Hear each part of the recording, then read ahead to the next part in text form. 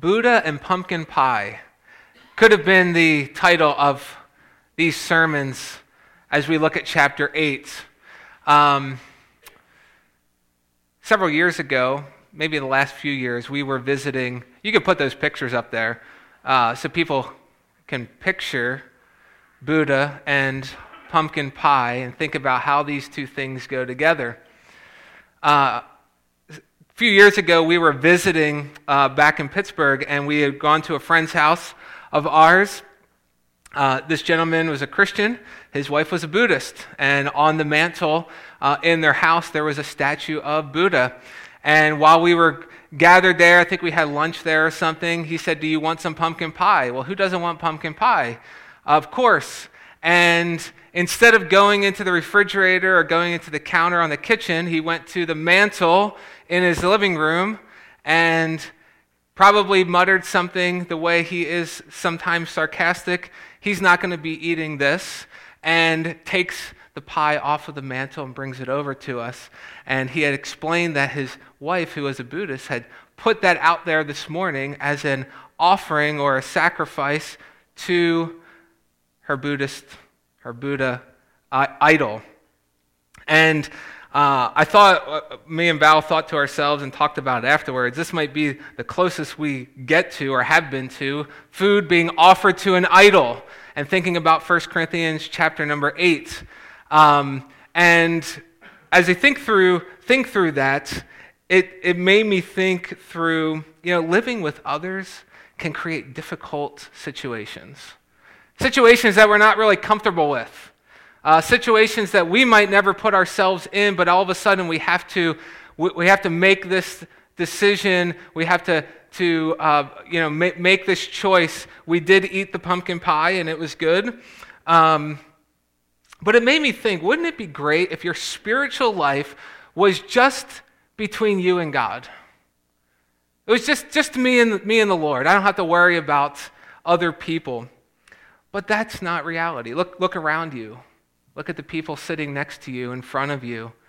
You're living your Christian life with others. We're not living a life that's just me and the Lord. These people are a part of your spiritual life, and they need you, and you need them in your life. And so the decisions that we make actually have impacts with others around us. We're to be, what Paul's going to bring out here, we're to be concerned about the choices we make, and not just, do I have the freedom to do this, but is this beneficial to other people? Our spiritual lives are not just about me and God. It's not just, hey, this is my faith, whatever they want to do, or whatever I want to do because I think I can do this. That's the way I'm going to live. Now, I don't want to downplay the personal, individual element of our relationship with God. That's definitely there. But I want to emphasize that your relationship with God is only fully realized in your relationship with other people. God created a community, a church, plural, with multiple believers to be lived out together, not just, hey, we're just one individual sitting in a pew, and then we go home and we don't interact with each other. We don't have any concern for one another. No, he's called out a people to himself. And your mission now is to bring glory to God as you share the gospel and your life with believers and non-believers. This is our mission. This is what we're called to. This is what a healthy church looks like. We are individual members brought together as a community of believers in Jesus Christ in order to expand our community, evangelism, and deepen our community in discipleship. That's the aim of the church. And here, as we look at 1 Corinthians 8, and as we've been looking all throughout 1 Corinthians, we get the benefit of learning from the Corinthians' failures. We can get the benefit of looking to see where they failed and where we can learn from that and grow from that. Paul has been addressing all kinds of issues within the church of Corinth. Have you picked up? They're a messed up church. You picked up on that? But they're all going back, as I understand this, to the same thing. They have failed to see how their personal walk with the Lord relates to one another. They're just viewing themselves as isolated Christians, isolated individuals, living the Christian life without any concern for their brothers and sisters. And so we've talked about divisions within the church because of personalities, failure to deal with sin within the church, marriage struggles, lawsuits among believers. I mean, over and over again, we're going through these issues, and Paul is going to address another issue here that speaks to the heart of living with one another in love. And really, his solution just echoes the words of Jesus himself. Love God, love others. This is what truly matters. What have we been saying throughout these sermons? We must cling to what truly matters. The basics of the gospel of Jesus Christ and how that is lived out as we love God and love one another. So we're going to take 3 weeks to work through chapter 8. We're going to look at verses 1 through 3 this week, 4 to 6, and then 7 through 13 in a few weeks here. So today we're looking at verses 1 through 3, and Paul introduces in verse number 1, now concerning food offered to idols. So he begins out saying, here's what we're going to talk about in this chapter, this issue that was raised in the church of Corinth. And the main issue is meat offered to idols permissible for Christians to eat. And particularly, as we see in verse 10, meat offered and eaten in the temple of an idol. Now, how do we bring their cultural background into our day and age? The church in Corinth was a polytheistic culture. Big word, okay? Let's break it down. Theistic, okay, belief in God. Poly, many. So a belief in many gods. Might help out to think about atheistic, a belief in no gods, or what Christianity would believe, monotheistic, a belief in one God, which Paul is going to hammer in verses 4 to 6. So you're talking about a society that has many gods, many idols, and temples to those idols where animals will be sacrificed, food will be sacrificed, to appease these gods. And this meat from the animals would be used in social and religious meals. Oftentimes in the temple, they would have some rooms on the side, some dining areas where you could gather and you could have a social gathering and eat in the idol of the temple. Which really, I don't want to steal chapter 11's thunder, but in chapter 11, when he talks about communion and the meal that they shared there, that kind of puts that in a little more context. That this was a societal thing that they would gather in meals and eat as they worshiped their God. So same kind of idea there in the idolatrous temple, that they would gather for a meal in celebration to their God. This meat oftentimes would be sold on the cheap, maybe like out of the back door of the temple in the marketplace, so that they would take what they could use and they would use that in the worship of the idol, and then they would sell on the cheap the meat that could be sold. And oftentimes for poor Christians, which many of these Christians would have been poor, this might have been your only source of meat. Who likes meat? All right, a lot of hands go up. This might have been it. And if, as Adam had suggested last week, some of the issues they're dealing with in chapter 10 or 7, when Paul's saying, hey, don't get married because of what's going on. Maybe if there was a famine happening, well, that makes this meat all the more important in their understanding. So we're talking about real life issues.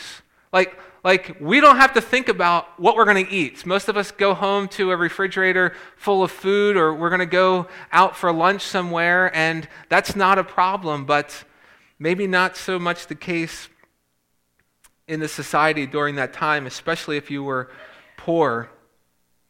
And then added to that, you have Christians in the church of Corinth who are perhaps a part of idol worship before they came to Christ. And so you can see where all these questions would come up. Can I eat this meat that's offered to an idol? Can I eat the meat in the idol's temple? And Paul's going to address this question, but there's more to it than just saying yes or no. And so, hence the reason we're going to look at this over 3 weeks. Isn't it interesting in chapter 6 and verse number 20, it's kind of a side note, Paul focuses, notice what he says here. This just came to my mind. So glorify God in your body. Paul's focused on not just the spiritual glorification of God as we worship Him in spirit and truth, but glorify God in your body. And then chapter 7, what does he talk about? He's talking about sex. In chapter 8, he's talking about food. Maybe the two biggest struggles physically and temptation in the life of a person. Paul now addresses on the heels of telling us to glorify God in our bodies, because God is concerned with the whole person, spirit, body. Before we really jump into this text, a couple things I want us to understand about God's word, particularly using God's word in everyday life. So we're talking about making decisions in life, some of which we're not sure which way to go on, and we have to come to God's word. And Paul's going to use the word of God in his answer. But first thing I want us to realize is the Bible is sufficient for all of life and is the sole authority for what we believe and how we live. There is no other authority in life that we can go to. All of life is an act of worship, and it only makes sense if we go to God and His Word and what He's revealed to us to see, how do we live this life? How do I think about this issue? Should a Christian be doing whatever it is that we may come across in our life? God's Word is the only true authority. We need to go to it to evaluate these issues. And this is a foundational truth for the church. We look to the Word of God for what we do, for how we live. It is our authority. It is our source of truth. Secondly, the Bible is relevant for all peoples in all times. In every culture, the Bible is relevant. The Bible is not a list of every possible rule for every situation that could ever come up in every culture. It's not what you're going to find. Instead, it's a book about who? God Himself.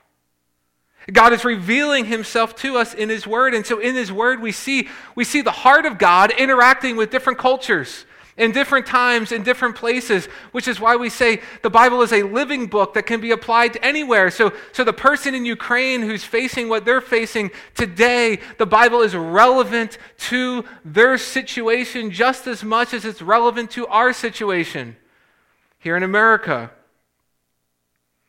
Now, God does give us some universal truths that are non-negotiables. It doesn't matter the time frame, it doesn't matter the culture that you're a part of. There are some non-negotiables, things like gender and sexual identity. The Bible's very clear on where our gender and sexual identity comes from at creation, when we're born. Racism, idolatry, drunkenness, these are other things the Bible is very clear on. It doesn't matter what culture you're in, what period of time you've lived in. These things are clearly addressed in God's Word and are universal truths for all people. We might say that these are black and white issues. There's a right and wrong, clearly. Then there's issues in our culture and in other cultures where the Bible doesn't explicitly address. Things that we might say, these are kind of like gray areas. Should a Christian be a part of this? Should the church be doing this? Well, I don't know. Christian A might not have a problem with participating in whatever, but Christian B might have a huge problem with it. And yet both of these Christians love the Lord and are striving to please Him and live after Him. Why do these things Why do they have different perspectives? Well, you got different spiritual maturity, you got past experiences, you got different backgrounds. I mean, a whole host of things. All of these things play a role into how individual Christians think about issues that are not clearly addressed in Scripture. And what we're going to see is oftentimes both sides have some growing to do on these issues and the way we approach them. For those that might be here, maybe you're here this morning and you're not a Christian, this might be helpful for your understanding in why you can look at different Christians and they don't all do the exact same thing in every situation. They're not all, there are certain consistent standards for all Christians, things that are clearly taught in God's Word, but the Christian faith is not this rote, formulaic religion that we're just going through these motions, that we're just formulaically obeying these to-dos and these laws. No, God is not producing cookie-cutter followers, but He's calling us out. He's relating to us in our own personalities and our own backgrounds, the things that we have come out of. Look, if we shared all of our testimonies and what the Lord has done for us leading up to salvation, we would have all different perspectives and backgrounds about all kinds of different things.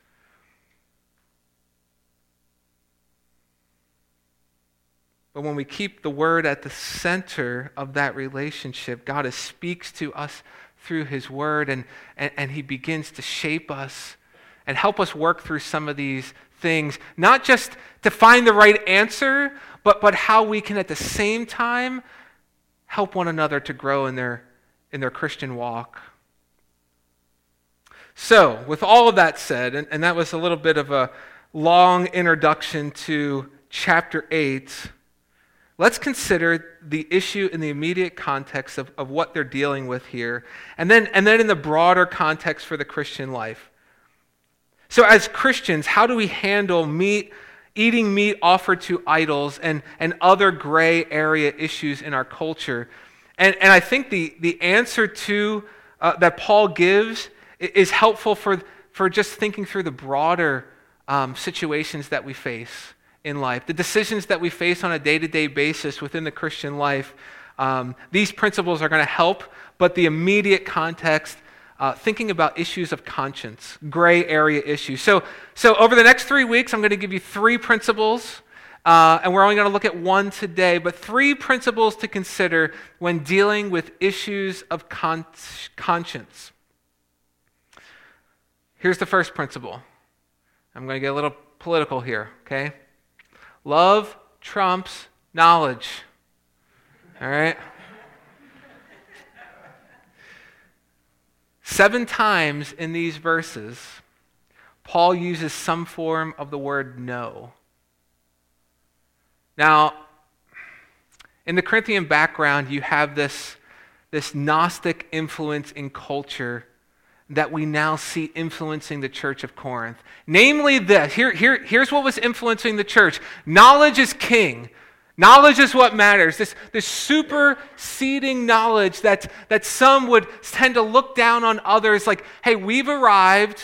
We understand what the gospel is all about. We understand all these freedoms we have in Christ, and looking down at those who probably, or in their minds, don't have, you're not quite up to the level of knowledge that I am.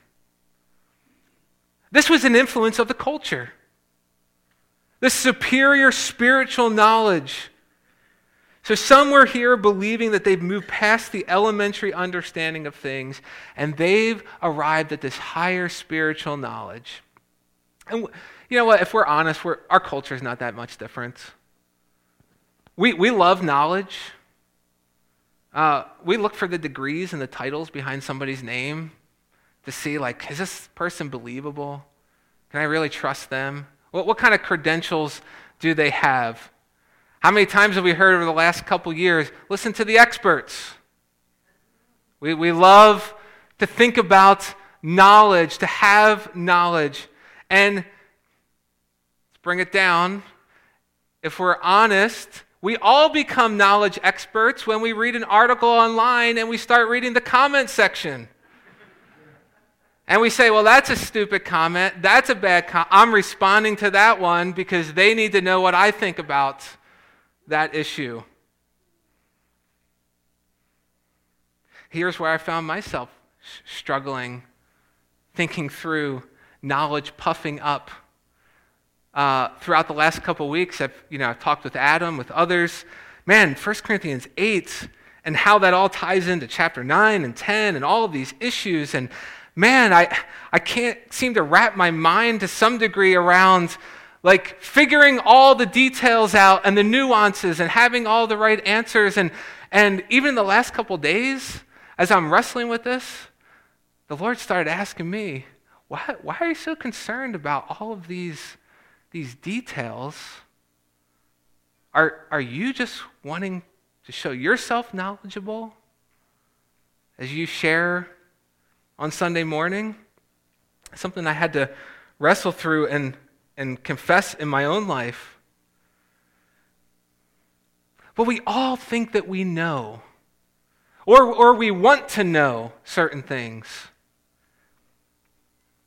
Now you might be sitting there thinking, well, Dennis, isn't greater knowledge a good thing? I mean, aren't we supposed to be growing in our knowledge and our understanding? Proverbs 1:5 even says, let the wise hear and increase in learning.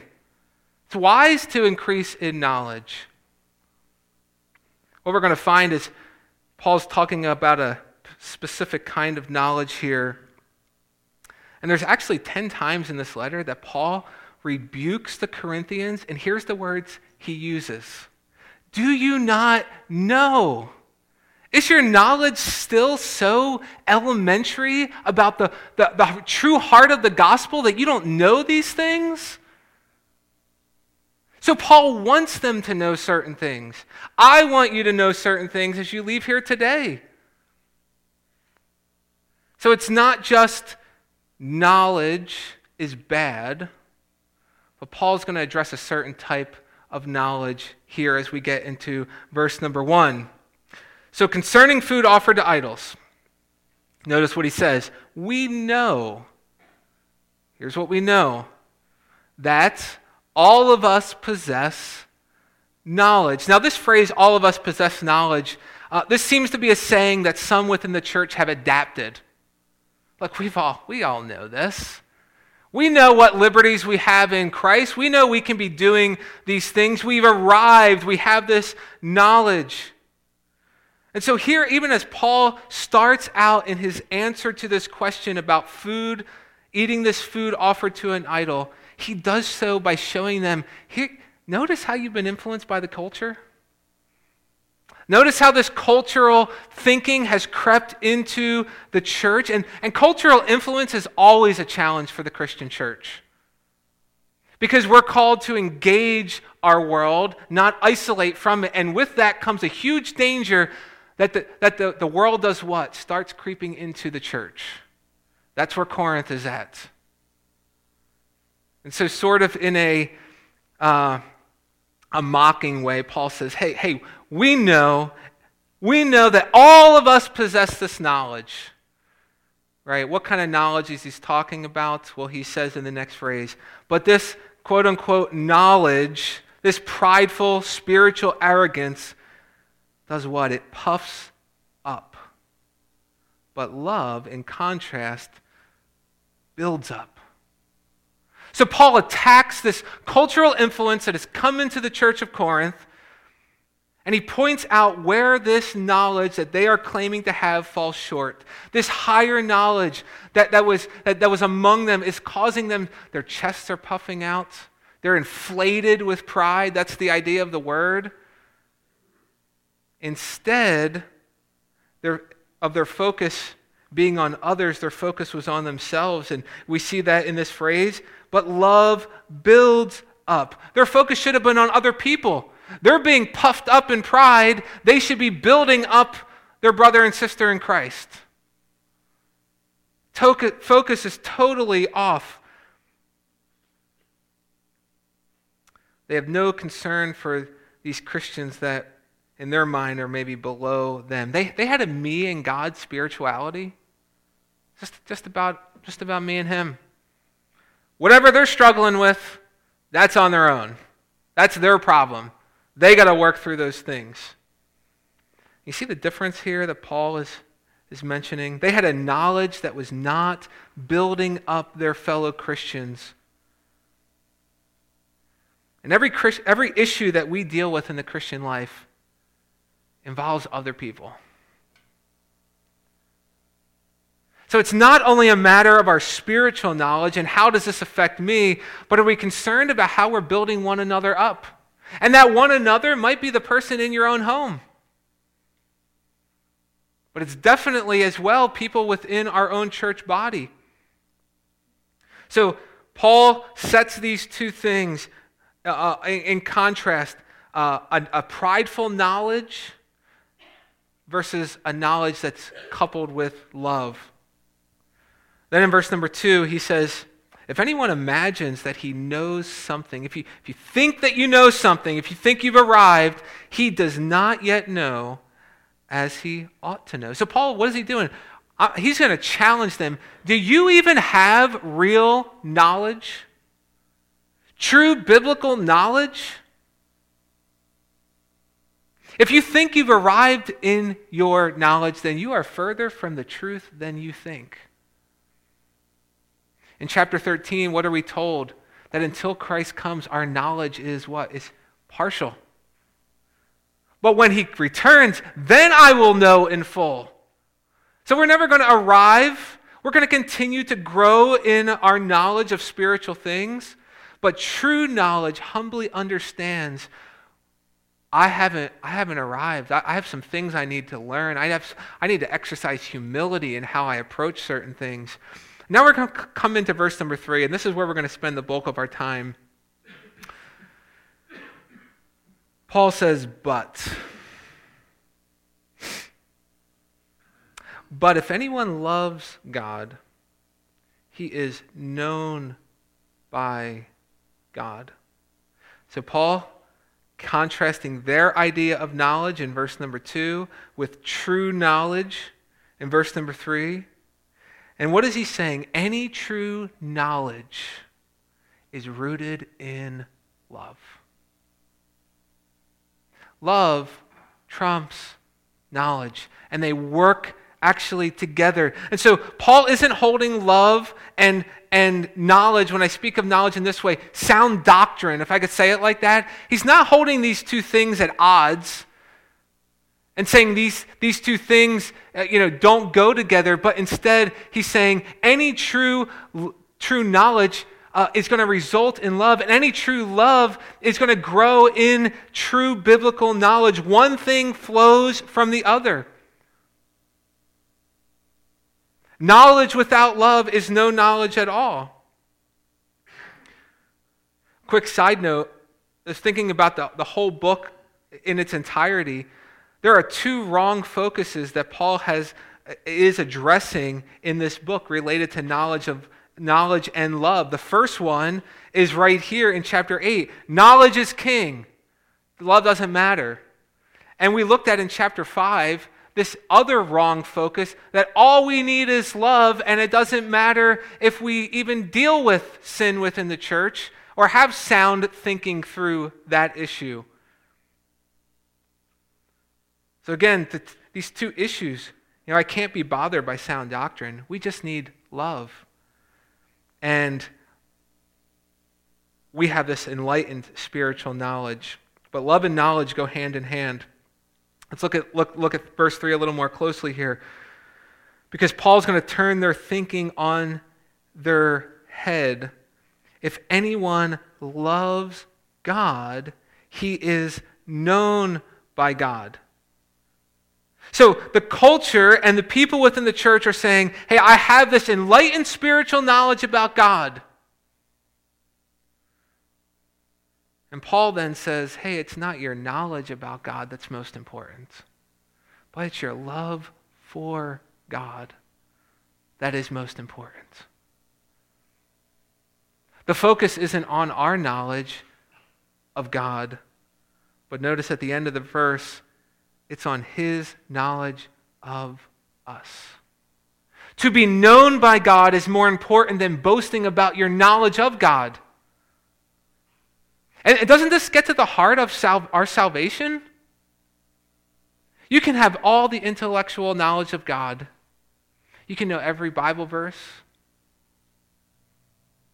all these Awana verses, have the right Sunday school answers. You can go to church, have all your I's dotted and T crossed for every theological issue that could ever come up. But this is not the way of salvation. Instead, Paul says, hey, a love for God demonstrates a heart of faith in God and brings us into a relationship with Him to the point now where He knows us as children, as sons and daughters. Your love for God, not just your knowledge of God, is going to be the indication as far as, does He know you? That's a question for you to ask yourself. Does God know you this morning? Jesus says something very similar in Matthew chapter 7. Notice what He says here, these words on the screen. Not everyone who says to me, Lord, Lord, will enter the kingdom of heaven, but the one who does the will of my Father who is in heaven. Keep going. On that day, many will say to me, Lord, Lord, did we not prophesy in your name, and in your name, and cast out demons in your name, and do many mighty works? And then I will declare to them, I never knew you. Depart from me, you workers of lawlessness. But Lord, didn't I attend all the classes? Didn't I attend all the services? Don't I have all this spiritual knowledge? I grew up in a Christian home. What was the answer, sadly, of the Lord? I never knew you. See, we're not just being told in these verses to love each other better, but we're asked to examine whether or not we have a love for God and that He knows us. And this whole letter only makes sense in the instructions that Paul gives to these believers. And look, you're divided as a church. You need to love one another, but that only makes sense if first there is a love for God. Because we cannot truly love others unless we first love God. And if I could flip that around too, we cannot truly love God without a true love for others. And so really, what is Paul saying? Not much different than what Jesus has already said. He hasn't strayed at all from Jesus' teaching. The two greatest commands are what? Love the Lord your God with all your heart, soul, mind, and strength. Love your neighbor as yourself. So as Paul addresses this very practical issue, eating meat offered to idols, he starts out by reminding them that what sound knowledge or sound doctrine looks like. And that's going to help them in their discernment of this issue. It's going to help you in your discernment of things that come up in your life. Should I be doing this? I'm not really sure. Maybe the Bible does have an answer. We just haven't found it yet. But okay, well, let's start here. Sound knowledge keeps others in mind and has a love for others. What I want to also mention here, Paul is not saying that knowledge is useless. In fact, he's instructing them at this moment that they would know, right? There's a knowledge to be attained. Look at the end of verse number 2, that little phrase, he does not yet know as he ought to know. So Paul anticipates you're going to be growing in knowledge. I want you to be growing in true knowledge. But this knowledge to be attained comes through Jesus Christ. Yeah, everything we're talking about, loving God and loving others, only comes through Jesus Christ. It's the only way we can love God. That's the only way we can love our brothers and sisters in Christ, because the greatest display of love ever to be known to man is found where? At the cross of Christ, where he in love laid his life down for you. By his sacrifice, we are reconciled to God and now able to love him. We are now known by him as sons and daughters. As I thought about the life of Christ, and in particular, his example to us, what is Jesus known for in his life? His love. And it's somewhat remarkable because as God, Jesus has infinite knowledge. He knew everything about everybody. But he didn't come to simply show off his knowledge to people. He came to show his love, not only in how he lived, but in how he died. And this is what he expects from his disciples. Notice John chapter 13 here behind me. This is what he expects from you. A new commandment I give to you. I want you to think about you. That you love one another, just as I have loved you, you also are to love one another. One more verse there. By this, all people will know that you are my disciples, if you have love one for another. In our church today, we might not be dealing with meat being offered to idols. May come a day that that's the case as our culture becomes more and more polytheistic, if not already there. But every day we're interacting with other people, with each other. And it's not, let me say it like this, it's easy in a church that's made up of different age groups, ethnicities, vocations, financial status, backgrounds, whatever the case might be. It's easy to become proud. It's easy to criticize each other. To think, man, I know more than they do about that issue.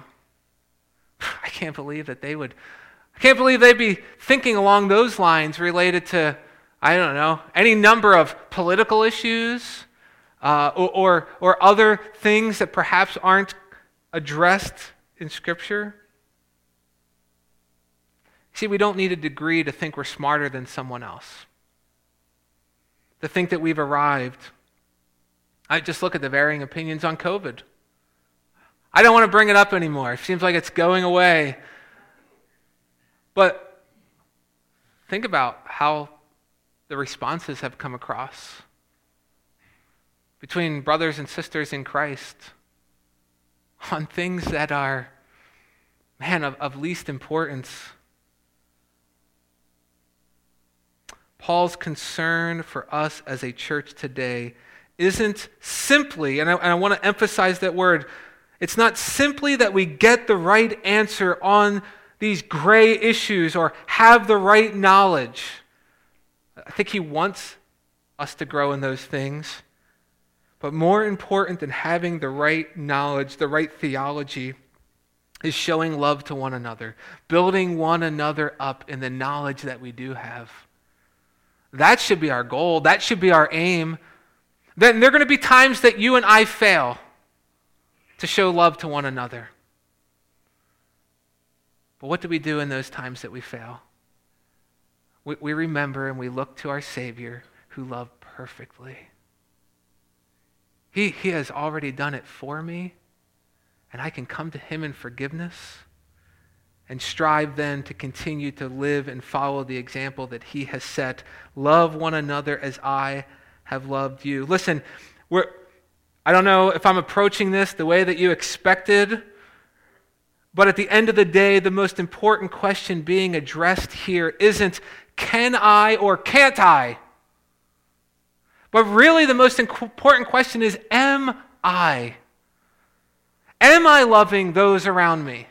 Am I building one another up? Am I puffed up in pride? Am I living with others in mind, or am I just trying to get my own way? As long as things are going the way that I like them here in the church, then I'm content. Whether it's gray issues, whether it's black and white issues, whatever the case might be, anything we do, we first look to the cross of Jesus Christ, and from there we make our decisions. Because we know nothing until we know the cross. The cross will strip you of your pride, but it will deepen your love for God. It will deepen your love for each other, which is exactly where we need to be as we make decisions in life on a daily basis. So let's live to build others up each day.